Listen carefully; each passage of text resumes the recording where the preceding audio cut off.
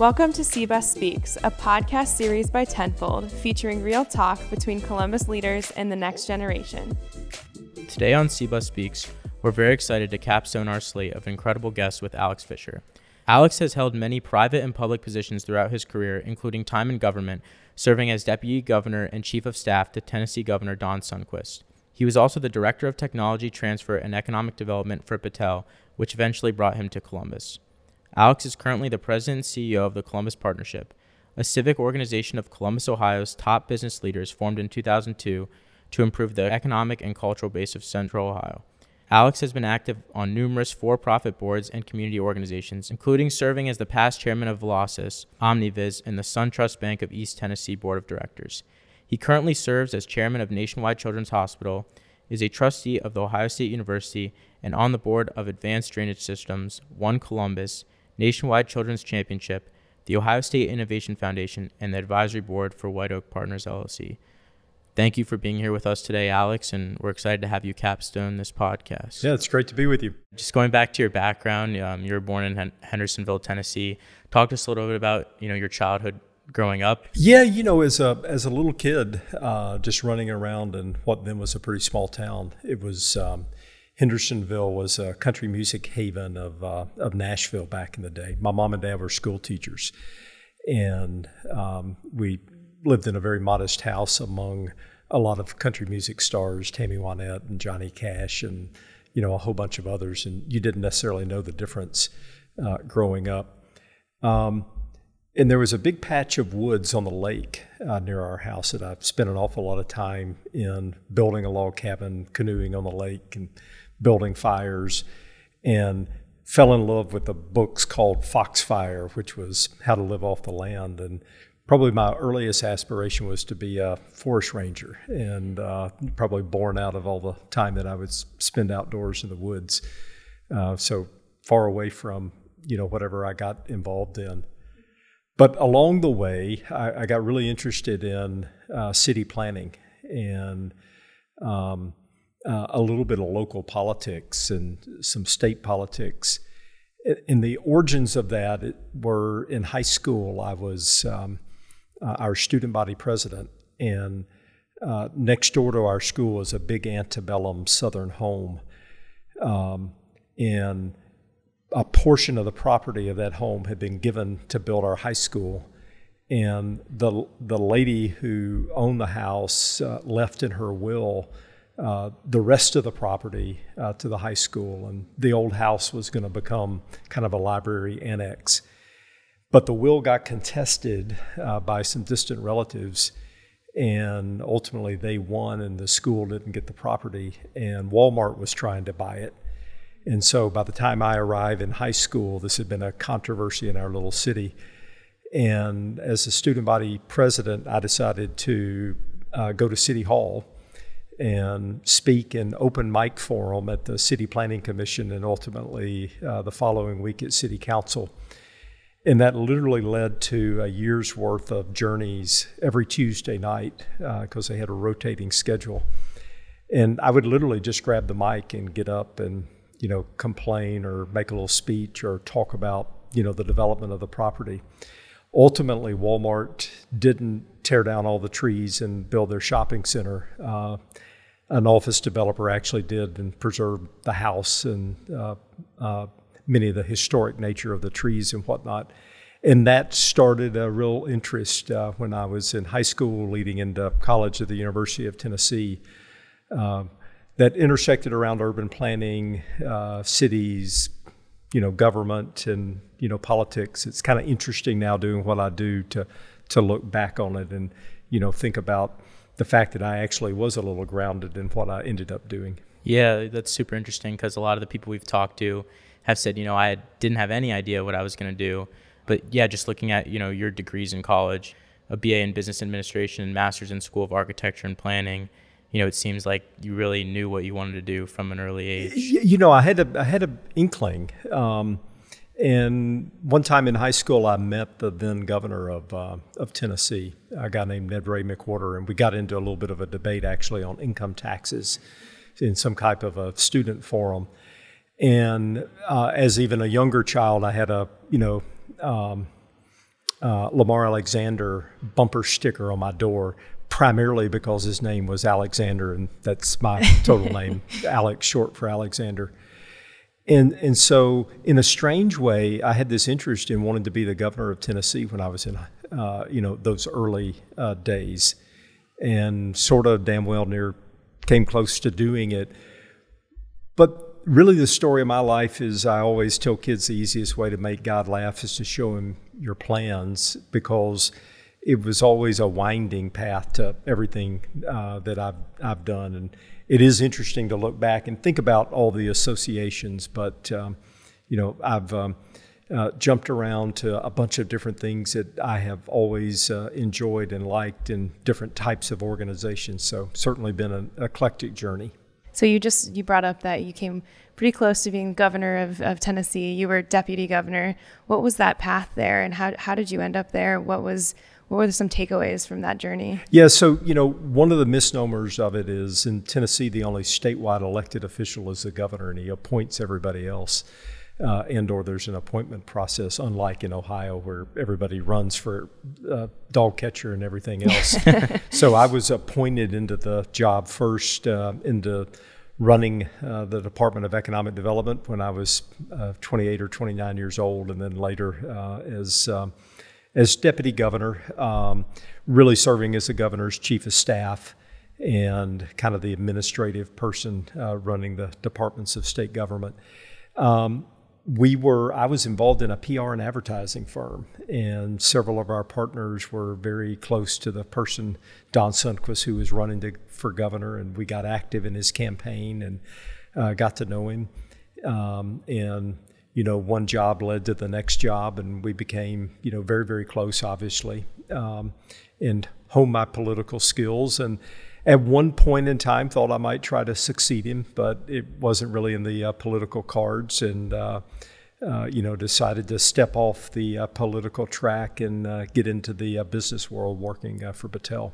We talk a lot about like seminal moments and moments in time where you have to make a decision, and it could be a good decision looking back or a bad decision. Go further in depth a little bit about your decision to, leave government and go back into the private sector. Yeah, so I was really serious about thinking about running for governor, and I was a moderate Republican, somebody who, wasn't a card-carrying member of the NRA and believed in women's rights and, some more social issues that weren't necessarily mainstream conservative. I was a very big proponent and architect of a failed income tax in Tennessee, and it was all around tax fairness, but that's a whole nother story. And so it was a bit of an awakening to realize that there was no way I could win a Republican primary. I could have won a general election, but I probably couldn't win what was increasingly becoming a more uber conservative state, to say, I'm gonna leave this behind. And I actually had a job offer in hand. I was gonna become a corporate officer and the number 2 person at a publicly traded company called Corrections Corporation of America. They run private prisons, which is actually interesting to think about in today's environment and a lot of the debates going on around justice reform. And I still have the piece of paper. I was being offered 500,000 shares of stock options in the company, which, had I decided to do it, was probably going to make me wealthy beyond my wildest dreams. And I had a happenstance dinner with the executive vice president of Battelle and their CEO, who I had worked with. I helped to broker the partnership between Battelle and the University of Tennessee to bid on the Oak Ridge National Lab, which is in the state of Tennessee. So I had gotten to know Battelle, any number of years before. I had come to Columbus in my first trip and come down to the Short North and had dinner in the Short North, before it was very popular. And at that dinner, we were basically having a conversation of our great partnership, and our administration was winding down. And they were asking me what I was going to do. What I didn't really know is they were fishing to see if I wanted to do something with them. And I said, well, I had worked on this deal. I kind of confidentially told them what I was doing because of New York Stock Exchange rules. You really couldn't announce it until, with certain requirements. And they said, gosh, we're really disappointed. We thought you might come work with us someday. And I said, wow, really? That's interesting. Tell me more. And we had a little bit of a conversation about it. And, the next morning I woke up and I was just thinking about, waking up every day and what do you want to do? The passions that I'd had, the interest that I'd always had in helping people and helping communities. I certainly had an itch to want to do something in the business world, and Battelle was, a very interesting business organization. It's private, but not for profit, with a mission. And I had this very interesting coffee this morning where you were reflecting on what was it going to be like to wake up every morning and go run prisons and run private prisons for a profit.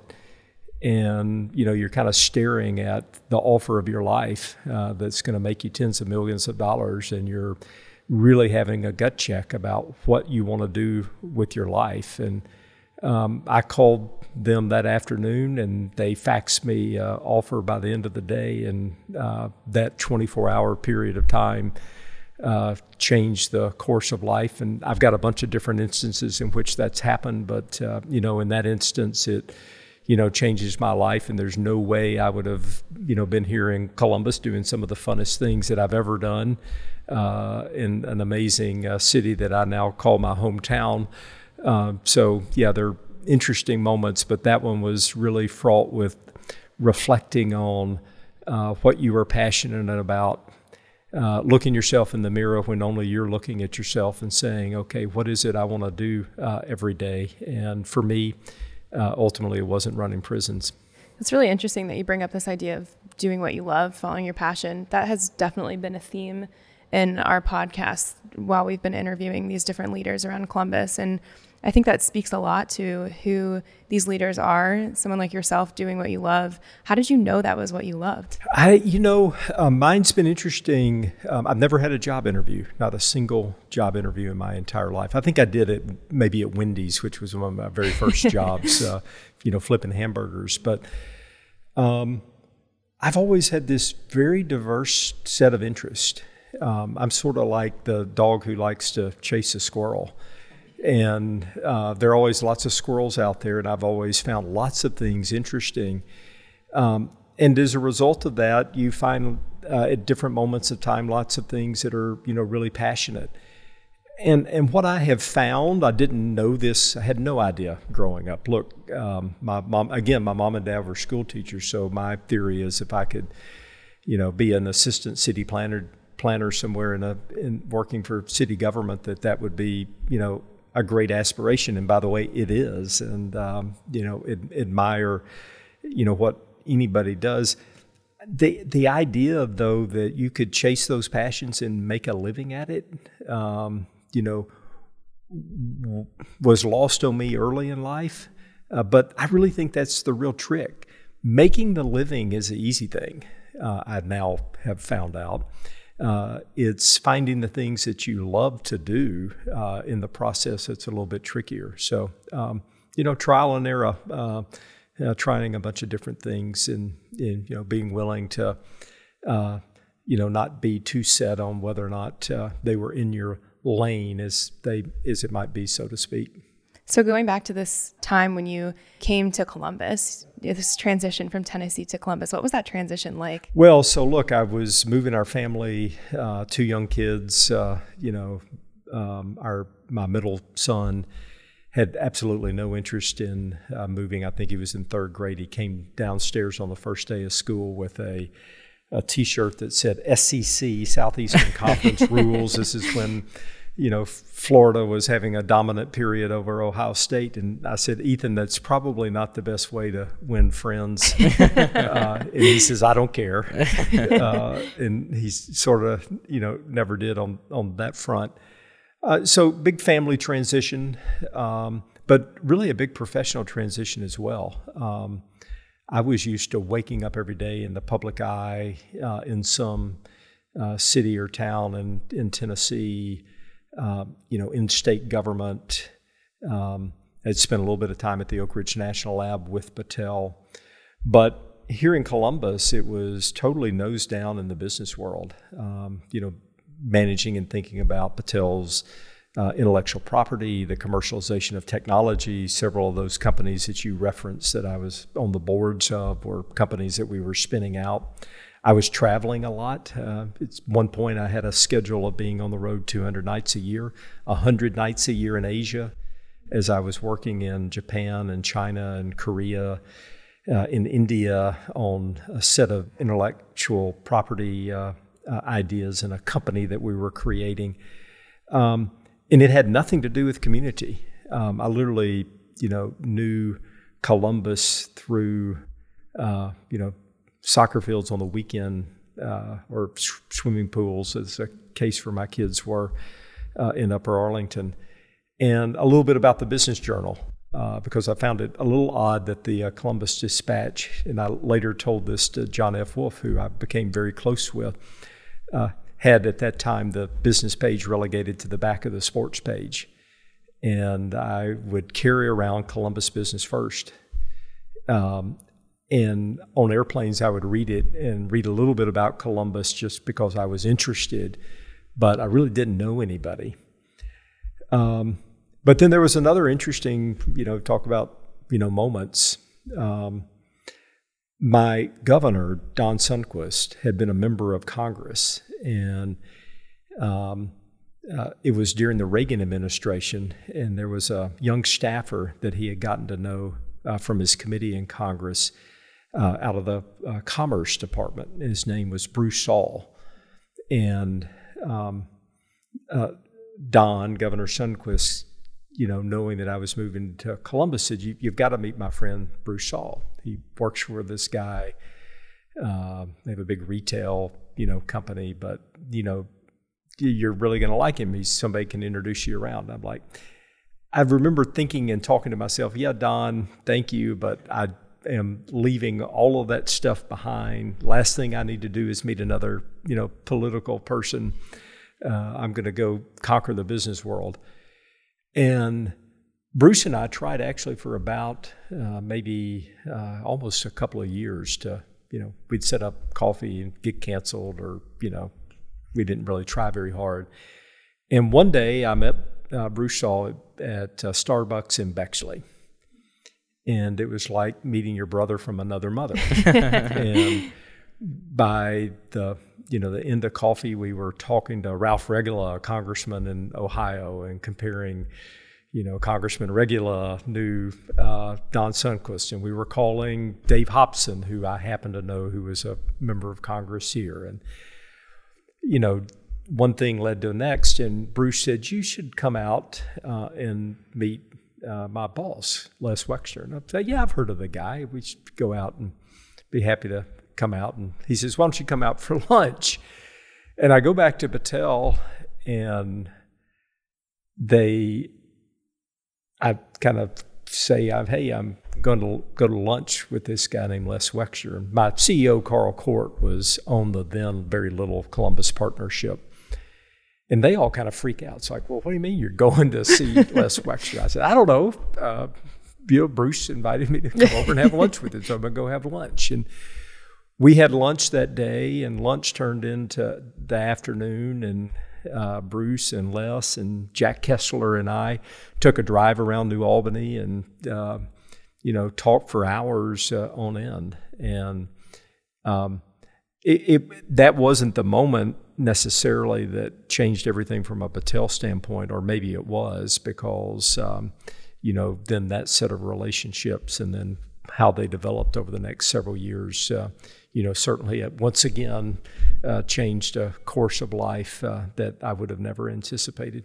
Yeah, so I know mentors have also been a big theme throughout this. So I'm interested, as you talked about, with your unique relationship with both John Wolfe and Les Wexner. Those are names that have consistently come up. through all of our conversations. So I'm just interested in your view on their role in shaping Columbus and creating, what the organization that is now known as the Columbus Partnership, which you're the CEO of. Well, clearly they were the founders of the Columbus Partnership.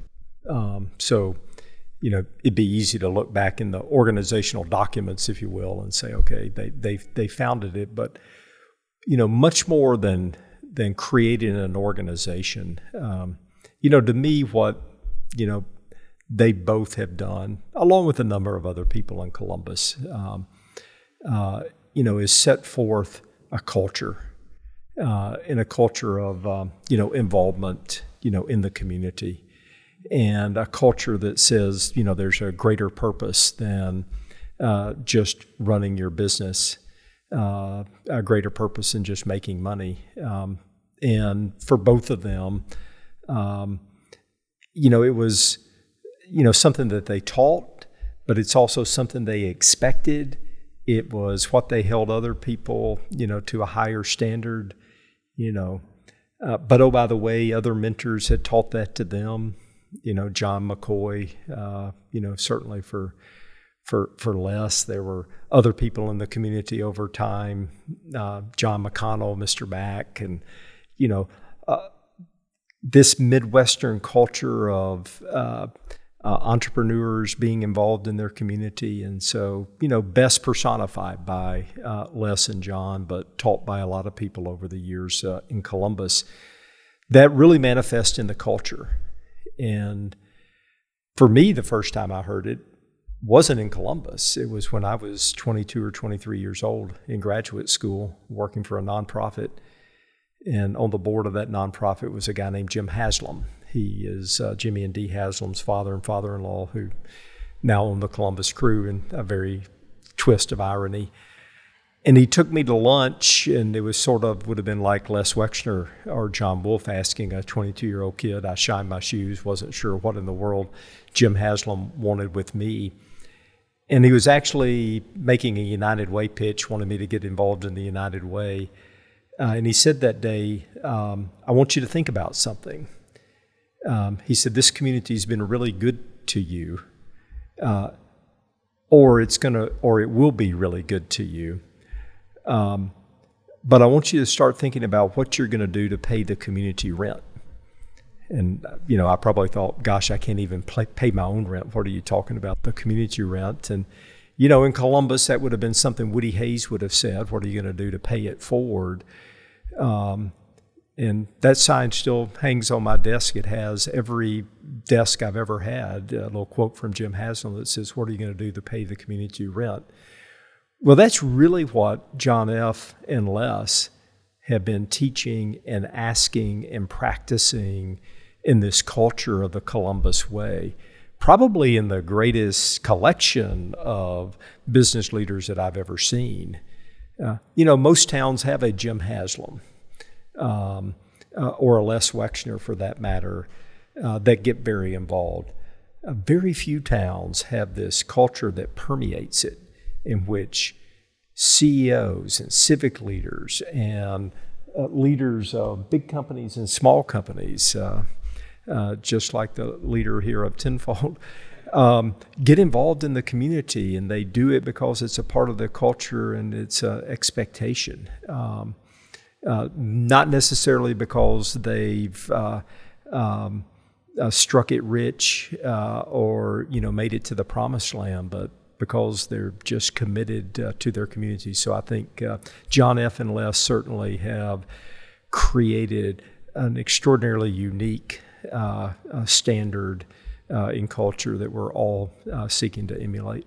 So this idea of giving back to the community, the Columbus Way, was that something you felt when you first came to Columbus, or did that develop along with the Columbus Partnership and as you integrated yourself more into the community? So I remember one of the pivotal times in really thinking about this.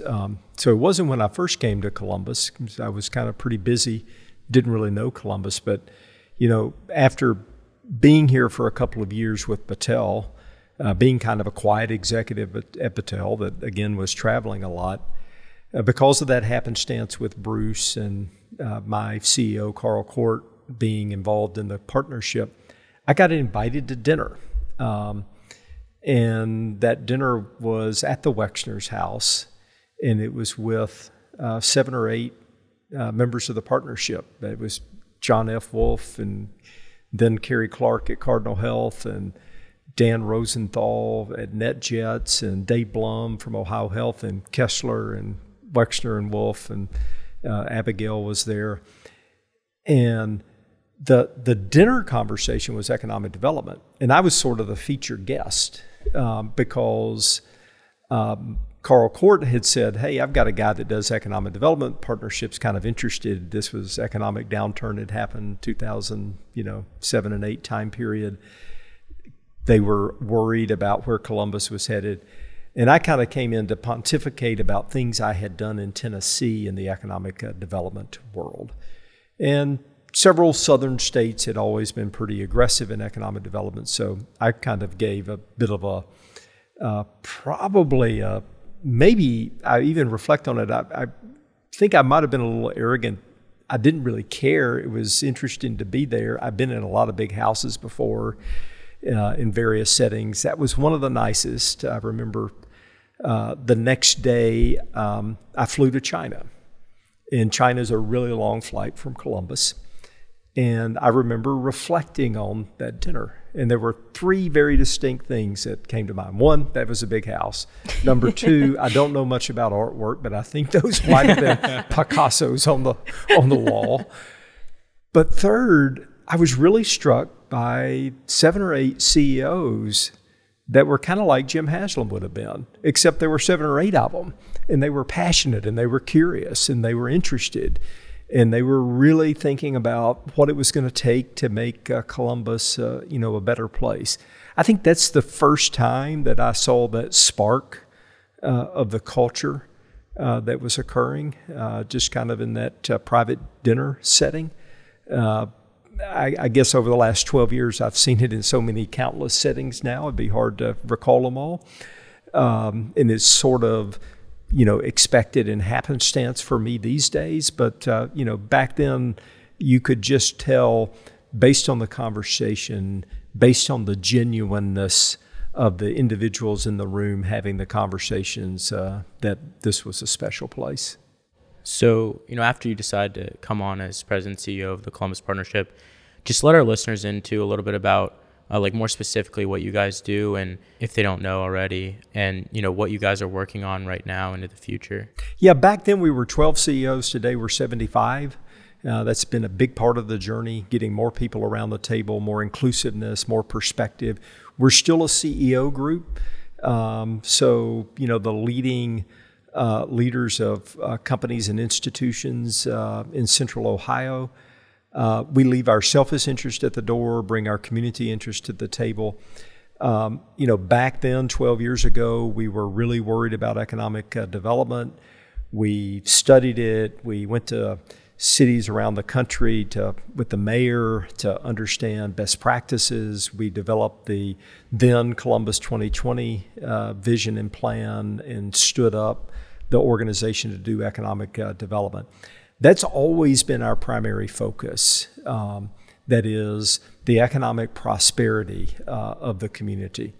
Never once have, I know you've interviewed Alex Shoemate and Bobby Schottenstein and Tanny Crane and other members. Never once have I ever seen any one of our members bringing, the interest of their company to say, let's help me with this problem in my company. It's always, let's think about the community. Now we're a different organization. Back then, the Economic Development Organization that's now One Columbus didn't exist. It does. It's a part of us. Smart Columbus, which we created along with Mayor Ginther, is a part of us. A lot of our CEOs are involved in the Downtown Development Corporation and the renaissance that's occurred, downtown. A number of our CEOs have been involved in, education reform, not really one of our greater sets of accomplishments, but we've learned a lot. We were the founders of the KIPP School, And, several of our CEOs, including Abigail Wexner, who's now its biggest champion and spun it out and passed the hat in the early days to create the KIPP School. We gained a lot of notoriety for the quote-unquote saving the crew, kind of movement. We've done projects related to, making sure we didn't have a downtown casino because we were concerned about it, kind of ruining the fabric of downtown, promoting things like the Scioto Peninsula and the National Veterans Memorial and Museum. And so a whole potpourri of issues. I kind of often say that the issues of the day. Right now, we're thinking about community policing reform and what's it mean to bring, police who we respect and who we honor, but at the same time acknowledge that we have some really deep-rooted problems. And how do we think about a different kind of partnership and relationship that could happen with police, the community? We're turning the mirror on corporate Columbus to say, what does it mean for all of us to simply admit and to say we've got to work on systemic racism, that that idea of white privilege is real, and that these can be really tough discussions and awakenings, but how do we use the moments of the summer to be a moment of good and lasting change in society? We've been working on the challenges of the year 2020 and COVID, and what it means to shut down companies and to work from different locations, and what's it mean to our underlying belief. So at the end of the day, we're 75 CEOs with a lot of other partners that help us, civic leaders. Everything we do is in public-private partnership, always aimed at making Columbus a better place, always aimed at a prosperity agenda. Back in 2010, we wanted to create, 150,000 net new jobs. Today we're asking ourselves the question: what would it mean to be the city that has the greatest prosperity for all of its citizens, not just those at the top, but everybody, across? We worry about the economic divide. We're very concerned about civility. In the insanity that is going on in Washington and party politics. And we're equally concerned about corruption that's going on at the State House and how we make sure that government is honest in working for the common good with good public policy. So I'll pull back. That's an Alex Fisher ramble, as my staff would say. Actually, that's great, because my next question was going to be, what's next for Columbus? What does the Columbus Partnership see for the future of Columbus, whether it's business, community, whatever it may be? So the question I ask is, where are we going to be in the year 2120, 100 years from now, when none of us are alive? And a group of business leaders asked that question in Chicago back in 1905, and they wrote the Burnham Plan. They hired Burnham, the famous landscape architect, to have a physical master plan for the city of Chicago, but it was also a social plan. But what they were really thinking about is, how is the city of Chicago going to, evolve over the next 100 years? And clearly it became one of the major cosmopolitan cities of the world. I used to say that Columbus was a second-tier city, to Chicago and New York and L.A., and, we'll never be one of those cities. And today I think that, we're no longer second-tier. I'm not sure I'd want to be a first-tier city in the post-COVID world. We'll see. But I wonder where we're going to be in the year 2100 or 2120, 100 years from now.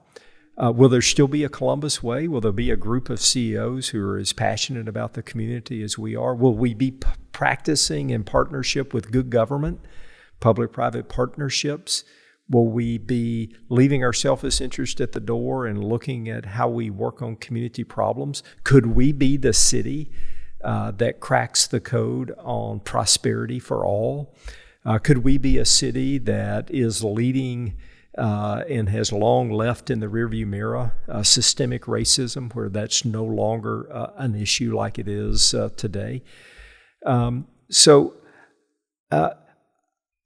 The ingredient in my mind is culture.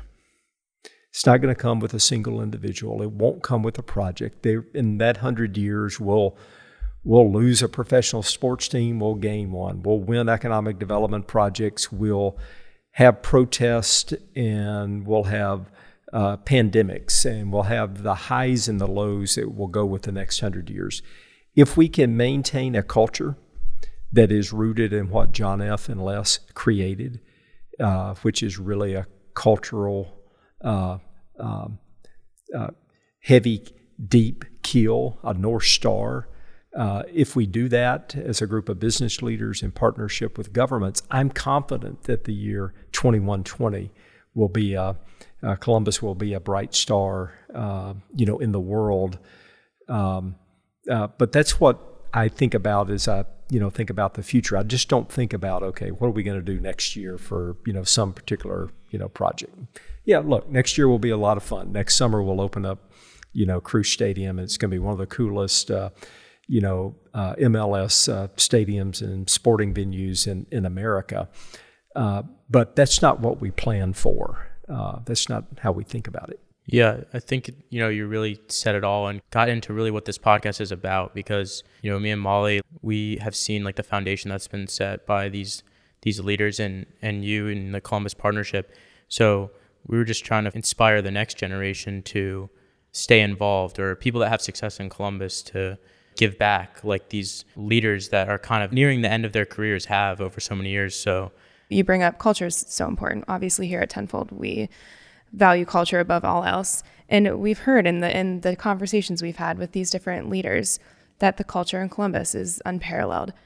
I'm curious if you can tell me what that culture is. What is it that is this culture that makes it so special for our listeners, for anyone who doesn't experience Columbus? Yeah, so culture is also probably one of the hardest things to define. You know it when you feel it and you see it and you're living it.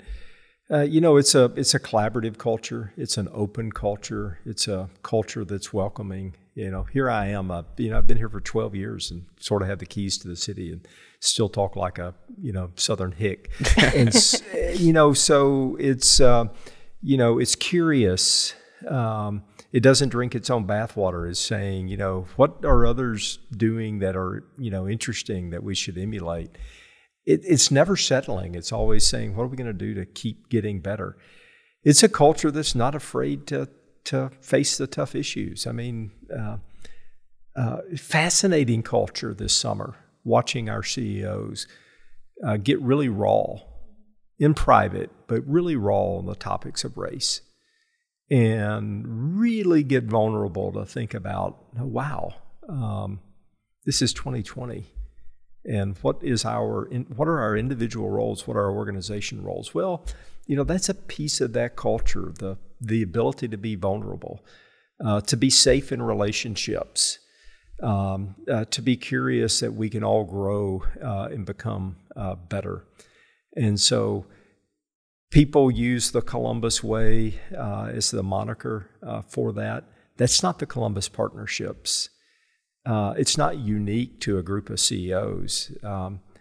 I see it in neighborhoods. I see it in civic organizations. I see it in the two of you all. So when we are recruiting, economic development opportunities, talking with CEOs from other parts of the country, we try to describe it, and you kind of use all of these words. But I really say you've got to come and feel it and live it. And that's when you really begin to understand it. Yeah, well, this has been so insightful for us. Really a great conversation. And our goal here is to preserve that culture and share it with this upcoming generation in Columbus. And I would just love to ask if there's anything. Yeah, but I'm going to interrupt you because I love your goal. I love what you all are doing.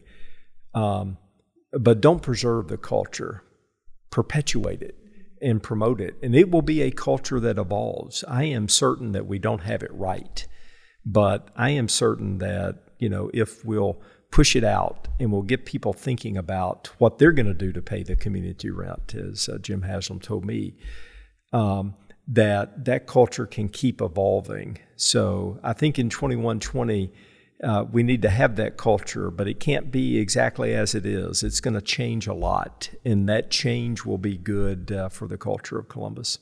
And you all are playing a big part of it, so thank you for exercising your power to convene. It's interesting, right? One of the greatest powers in the world is the power to get people together, and that's what you're doing in these fun new formats. Yeah, well, we're so glad that you were able to be here and share this time with us. Yeah, thank you so much. It's been such a great experience, and all these local leaders we've talked to they've all basically responded. I'd be honored to come on and talk about Columbus. So yeah, it's been great. Thank you so much. Just speaks to the Columbus way. Yeah, it does. I mean, it's pretty fascinating. You can I doubt there's very few, if anybody, that you couldn't get to come, sit and have this conversation with you. And I think that's, I just don't think that happens in New York and Chicago. Absolutely. Maybe it does, but we agree. I don't think so. That's why we're here.